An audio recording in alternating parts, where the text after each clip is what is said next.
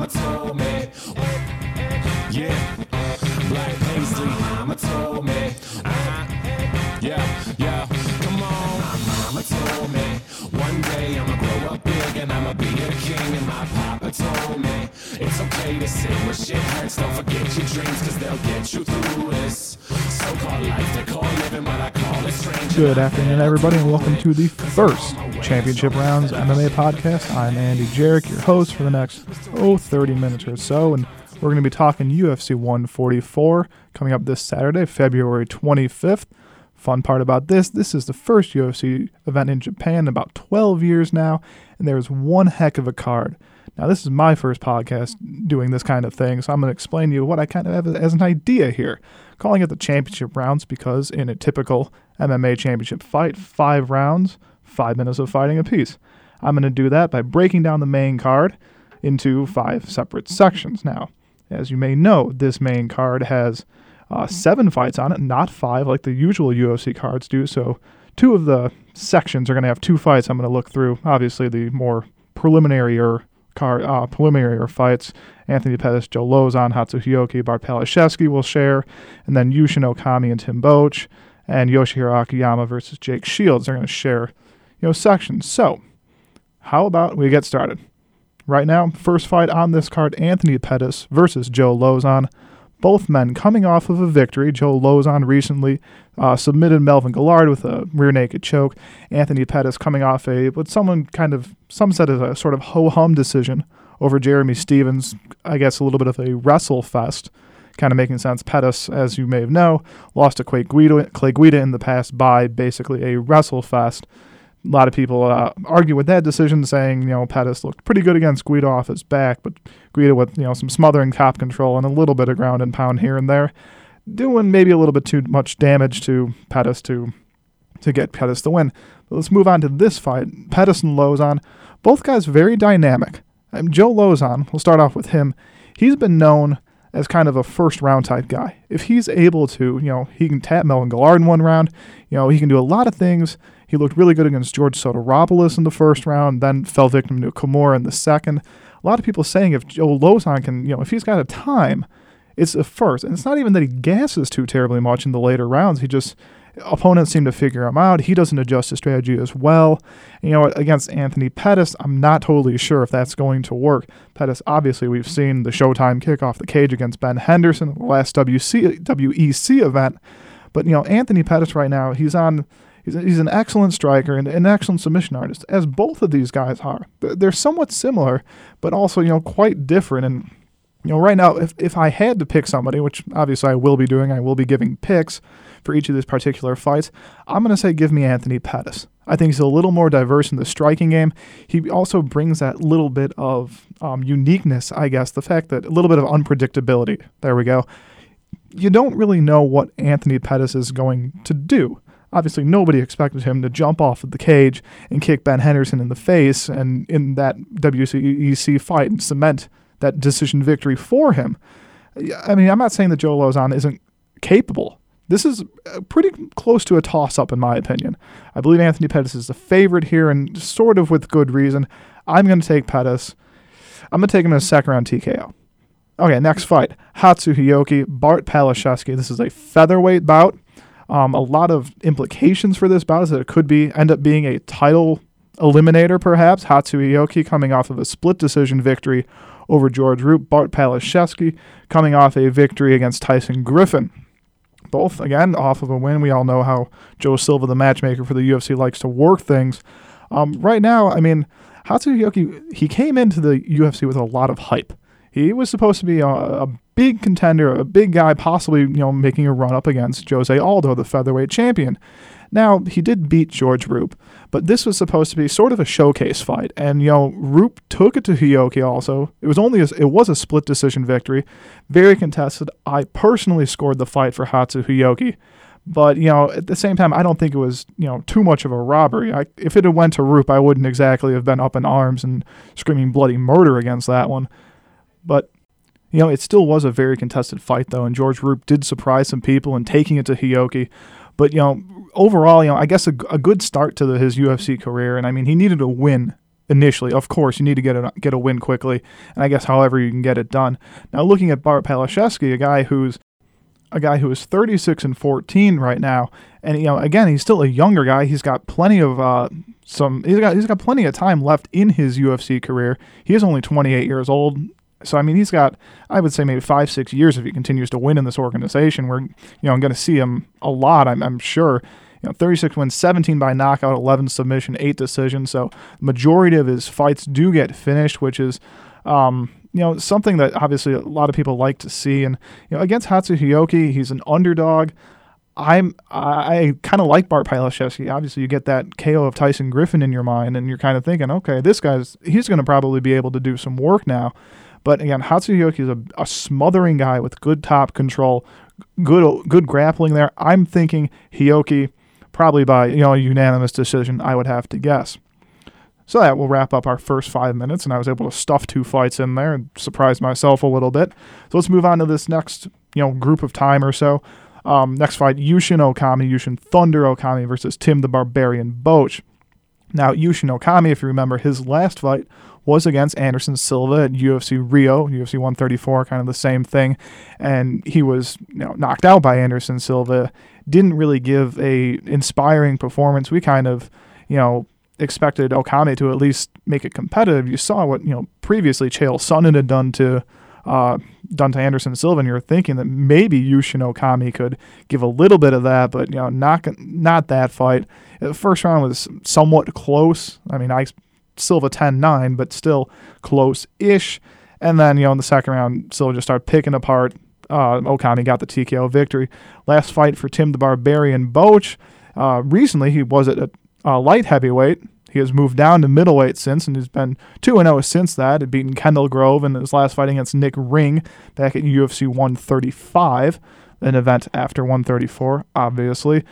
Tim Boach, since he's moved down to middleweight, he's used a lot of his strength. He's a little bit stockier of a guy, not a ton, I guess, of muscle when you see him. He's not, a chiseled guy, but still a lot of strength. And the thing is, both of these guys, they like the clinch. Tim Boach, an excellent judo practitioner, likes a lot of trips. We saw one of them against Nick Ring, a judo throw, a fantastic-looking one. Yushin Okami likes to work dirty boxing in the clinch, trips, some throws as well.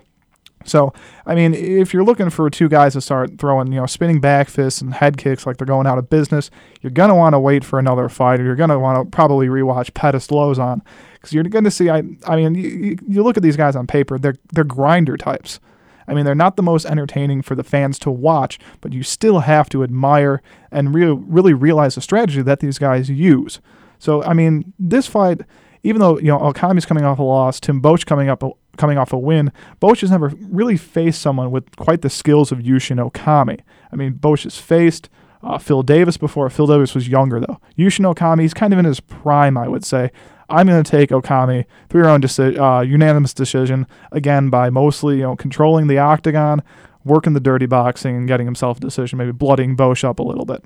Next fight, we've got Yoshihiro Akiyama versus Jake Shields. Now, both of these guys coming off a loss as well. Yoshihiro Akiyama, as you may know, knocked out by Vitor Belfort last at UFC 133 a while ago, actually. I don't know why, but I feel like he's fought since then. Obviously, he has not. Jake Shields recently lost to Jake Ellenberger, who knocked him out with a big knee at UFC. Fight night. The battle on the Bayou, Shields versus Ellenberger. I'm losing my mind here. Both guys on a losing streak, if you will. Obviously, Shields losing to St. Pierre, if you remember, back in April at UFC 129. And poor Akiyama has been fed a murderer's row, I guess, of opponents for a guy who isn't really winning fights. Obviously, he fought Vitor Belfort, Michael Bisping, Chris Lieben at 116, and his only win in the UFC against Alan Belcher, a split decision at UFC 100. So possibly even you could make an argument that Akiyama is 0-4 in the UFC and will be cut with a loss. I mean, Akiyama, this is a welterweight bout. Akiyama moving down in weight. This is something that I guess we've kind of been seeing as a theme for UFC fighters. These guys who they've lost a fight or two, they're done at a weight class. We saw with Kenny Florian, obviously, moving down to 145 to challenge for Jose Aldo, who Florian looked like a skeleton. It was a competitive fight, but still, it didn't even look terribly healthy for him.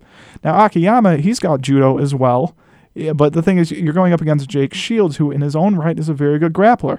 Not a judo practitioner, but very underrated not underrated ground game, a very good ground game, good submissions from Jake Shields.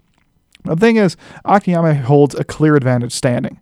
Jake Shields standing got, as I said, kneed into oblivion by Jake Ellenberger. And I guess his fight with George St. Pierre was one of the more boring, stand-up fights I've ever seen in my life. Not exactly the most entertaining or fun one, but we didn't see anything really out of the blue from Jake Shields. We saw a lot of jab straights, the occasional hook, and the kind of half-assed leg kick. Nothing too terribly, not saying that just because you can throw spinning back fists and heel kicks that you're a better striker, but at least you're more athletic and you've got at least the confidence. I haven't seen any confidence from Jake Shields on the feet. Now, that's okay. I mean, I'm not going to say it's okay because in this age of mixed martial arts, you need to be a well-rounded guy. But right now, Jake Shields isn't really showing me much of anything on the feet. If Akiyama can keep it standing, obviously he does hold that advantage. But the thing is, will he be able to? I mean, he got engaged in a ground game with Chris Lieben, of all people, and ended up getting triangle choked in the third. Granted, that was after gassing, which, there we go. There's another thing you got to bring up. Will Akiyama's gas tank be well enough to last potentially 3 rounds? Jake Shields has gone 5 plenty of times before. I mean, he went 5 against Dan Henderson, Mayhem Miller, George St. Pierre. Those are 3 excellent guys who kept pressing the action. Akiyama's getting, gassed against Chris Lieben. It was a great fight, him and Akiyama and Lieben, but at the same time, you don't want your guys to be gassing. Right now, my heart is telling me go with Akiyama in a little bit of an upset, but I really think Jake Shields is going to do it. I think, I'm thinking a unanimous decision also. I hate to sound like a broken record with these guys, but I don't see Shields finishing Akiyama. Maybe he taps him later in the second or third if Akiyama gasses. Maybe he latches on a rear naked or something like that, but I'm not seeing a whole lot of, I'm not picking that with a lot of confidence in a finish in that particular fight.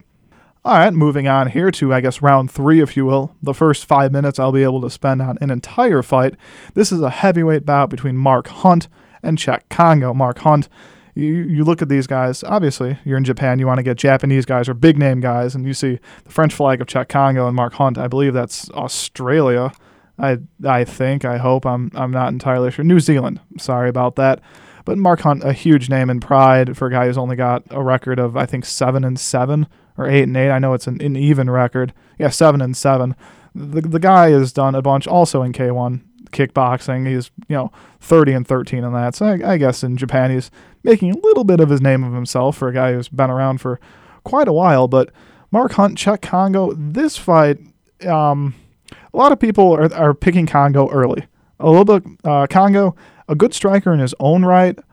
But he's a solid wrestler, a solid offensive wrestler. Defensively, not the best we've seen. Offensively, above average, I would say. A little bit underrated in those respects.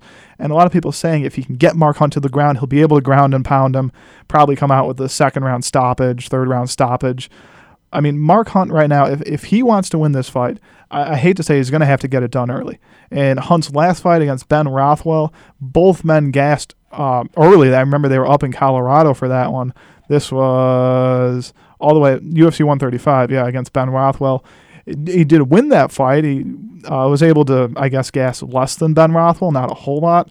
But, we saw Mark Hunt look halfway decent in that fight, which, the thing is, we kind of brought him in, the UFC kind of brought him in, not necessarily just as a name value. They didn't really think, I figured that he would win 2 in a row.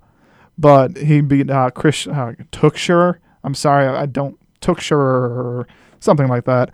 I mean, he beats Tuchscherer, he KOs him basically, a big ol' uppercut, and then, beats Ben Rothwell, who still, Ben Rothwell is a decent heavyweight.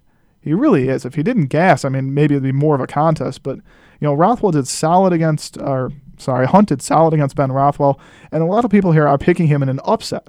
I know I kind of said a lot of people are picking Kongo, but I guess, for a fight that Kongo is a clear favorite in, and I think should be. Because the thing is, Mark Hunt has got to find Kongo's chin. We know that Kongo's chin isn't exactly the best, as he was been rocked by Pat Barry, knocked down, and then eventually guillotined by Frank Mir. not necessarily the most confident chin in Czech Congo, but the thing is Mark Hunt has got to find that. And if Czech Congo is taking him down, if he's pressing him up against the cage, again, dirty boxing, something like that, if Congo can, keep the space to a minimum and not give Hunt time to unload his bombs, which I'm going to say, the guy hits with power.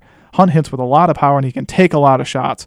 Congo, smartest idea for him is to get the fight to the ground, get it to somewhere where, he can control the pace and he's clearly at an advantage. I know that kind of sounds, well, duh, of course he wants to win where he's got an advantage. But, in this case, Congo, you got to play it safe because, Pat Barry hits hard, but I think Mark Hunt hits a little bit harder. And, I don't really have a particular favorite that I'm rooting for in this fight. I like both guys actually very much.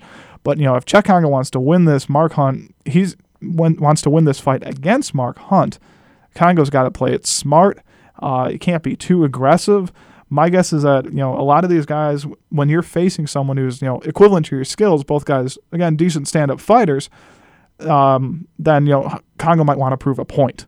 I might want to say, oh, yeah, I can kickbox with this guy. I can beat him around a little bit and then maybe take him down.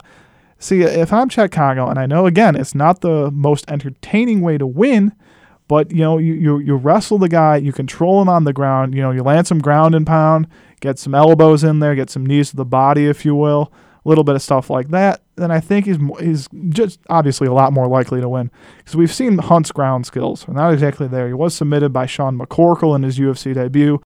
Hunt was submitted with a straight armbar there. So, that his ground skills aren't exactly there. Hilariously, he did attempt an armbar against Ben Rothwell as well. Didn't really do anything there, but I about crap my pants, as did a lot of, MMA journalists and people on Twitter and that saying, oh, holy crap, Mark Hunt's going for an armbar, and it actually doesn't even look that bad. Obviously, that did not end up working out as he beat Ben Rothwell by decision in that fight, but still a lot.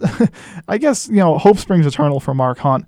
If I had to make a pick in this one, I'm going to go with Czech Congo. I think he stops Mark Hunt. Third round TKO, some sort of maybe a ground and pound in there. I just think Congo is too good on the ground, too skilled offensively. Mark Hunt's not going to be throwing up triangles and arm bars and, hip escapes. Your heart says, my heart again kind of says Hunt. It would be kind of cool to see him, pull the upset here. But the head says Czech Congo, and that's what I'm going with. Third round TKO in that one. All right, fourth fight of the card here, the co-main event, Quinton Rampage Jackson versus Ryan Bader. Now, both of these guys, well, actually, wait, hold on now. Bader's coming off of a win, I do believe. Yeah, Quinton Jackson lost, if you remember, against John Jones, obviously, last at UFC 135 by rear naked choke, and an entertaining fight, I would say. Not the worst performance we've seen from Quinton, but, it's kind of what happens when you're going up against John Jones. And Ryan Bader, in his last performance, he did knock out Jason Brills at UFC 139. Before that, if you remember him getting guillotine choked by Tito Ortiz at UFC 132 in the summer. So, both guys looking to rebound here, even though, okay, Ryan Bader knocked out Jason Brills, but again, not quite the hardest thing to do in the world. Ryan Bader obviously looking towards the future here, still a very young guy. And then you got Quinton Jackson, who's hinted a little bit at possibly retiring. He hasn't said anything in stone, but he's kind of I guess he's thinking about it a little bit. The guy's had a heck of an MMA career. He's won championships in multiple organizations. He's a fan favorite. He's got a highlight reel of knockouts. Quinton Jackson, he's a hero in Japan. This is why he's on this card. He kind of said, I want to be on Japan. And at the time, we had thought about possibly seeing Jackson and Shogun Rua. That would have been one heck of a battle. But, Ryan Bader coming to town. Ryan Bader is not somebody who should be underrated in this fight and should not be thought of as just kind of a throwaway for Quinton Jackson. Bader, an excellent wrestler, but the thing is Quinton Jackson is an excellent defensive wrestler. We don't see Quinton doing a ton of ground and pound nowadays. Primarily he is a boxer still, but, Ryan Bader, All-American wrestler, NCAA Division I, done a lot of work there, and he's got that power bomb of a right hand. That thing could probably... I've made the joke with Shane Carwin that his hands could barbecue a cow. I'm pretty sure Ryan Bader's could do exactly the same. But the thing is, Bader holds a large advantage over Quinton Jackson on the ground. Getting it there, still the hardest part. Like I said, Jackson was able to stop a few of John Jones's takedowns that really nobody really expected him to do. Quinton Jackson looked pretty decent in that John Jones fight for the first couple of rounds till, Jones started having his way with him. But, Ryan Bader has a power double leg takedown, single leg. He's not, a clinch guy. He's not a thrower, really. He's just kind of a simple wrestler, if you will. Quentin Jackson's going to be able to hold his own against that. He did so against Matt Hamill. He's going to probably do the same against Bader in the wrestling aspect. So, as I don't see Quentin Jackson trying to take down Bader, I'm going to call that kind of a wash right now. I'm feeling that this fight, for the most part, is going to be decided on the feet. And that's when it starts to get interesting. Both guys, pretty decent strikers. I mean, Ryan Bader, like I said, he's got that big right hand. He's got a lot of power in his fists. But again, relatively one-dimensional. He's pretty much a boxer as well. You don't see him throwing a ton of kicks. Quentin Jackson is basically, poor guy, he's kind of given up, kicking and, if you will, checking leg kicks. I don't want to say he's only headhunting, but he's been wanting to just fight someone who would box him, who would stand up and fight him. And I think Ryan Bader, especially if the wrestling isn't working in maybe the first round or so, is going to oblige. And the thing is, Bader's kind of walking right into Jackson's hands. Ha, ha, ha. We'll see if that actually happens. But, Jackson, he's an excellent counter boxer. You see him knock out Vanderlei Silva back in his UFC, the third fight in that trilogy, knocking out Vanderlei Silva. A counter left hook there. Jackson is a very good boxer. That's the thing. He's not just a guy with power in his hands. He's actually got some technique and some skill also that Ryan Bader, we haven't seen a lot of. I'm sure Bader's going to be training stand-up fighting. There's no reason he wouldn't be, obviously. But Quentin Jackson's been doing it for a little bit longer, and if this indeed is Jackson's swan song, if this is his last fight in the octagon, perhaps the last fight in his life, then, he's going to actually, I feel like he'll be motivated. I don't want to say he wasn't motivated against Jones for the title, but nothing quite motivates a person as going out on their shield. Jackson, I'm sure he does not want to lay down with a whimper, and lose like a decision to Bader, who wrestles him. I actually really think Jackson's going to be motivated. He's going to be training his butt off a little bit. And I'm going to pick Quentin Jackson, second round, probably a TKO. I think he hurts Bader. Bader, crumples to the ground. Jackson finishes it up with, some ground and pound or, strikes from standing over Bader, something like that. Should be a good fight. If you had to pick one, I guess that would be sure to get a knockout. Probably this one, and then obviously Hunt Congo is not too far behind in second place. So moving on to the very last fight of the card, your main event, lightweight championship bout, the champion, Frankie the Answer Edgar versus Ben Henderson. Now this fight, I've been looking forward to this one for a long time since Henderson beat Clay Guida back at UFC on Fox 1 in a fight that should have been televised, as it kind of incorporated all that is good about the UFC and should have been played before the Junior Dos Santos-Cain Velasquez heavyweight championship fight. Ben Henderson has won that. He's won 3 in a row here in the octagon against Mark Bocek, Jim Miller, and Clay Guida. So, this guy, he's ready. He knows what he's got to do against Frankie Edgar. Frankie Edgar coming off of a TKO victory against Gray Maynard. And then before that, fighting Gray Maynard to a draw after arguably losing a 10-7 round in the first after poor Edgar absorbed about the beating of a lifetime, but showed, it's stereotypical to say, but, the heart of a champion. Battling back to a draw against Maynard. And the thing is, it was kind of the same thing in their third fight, I guess, the most recent fight of them.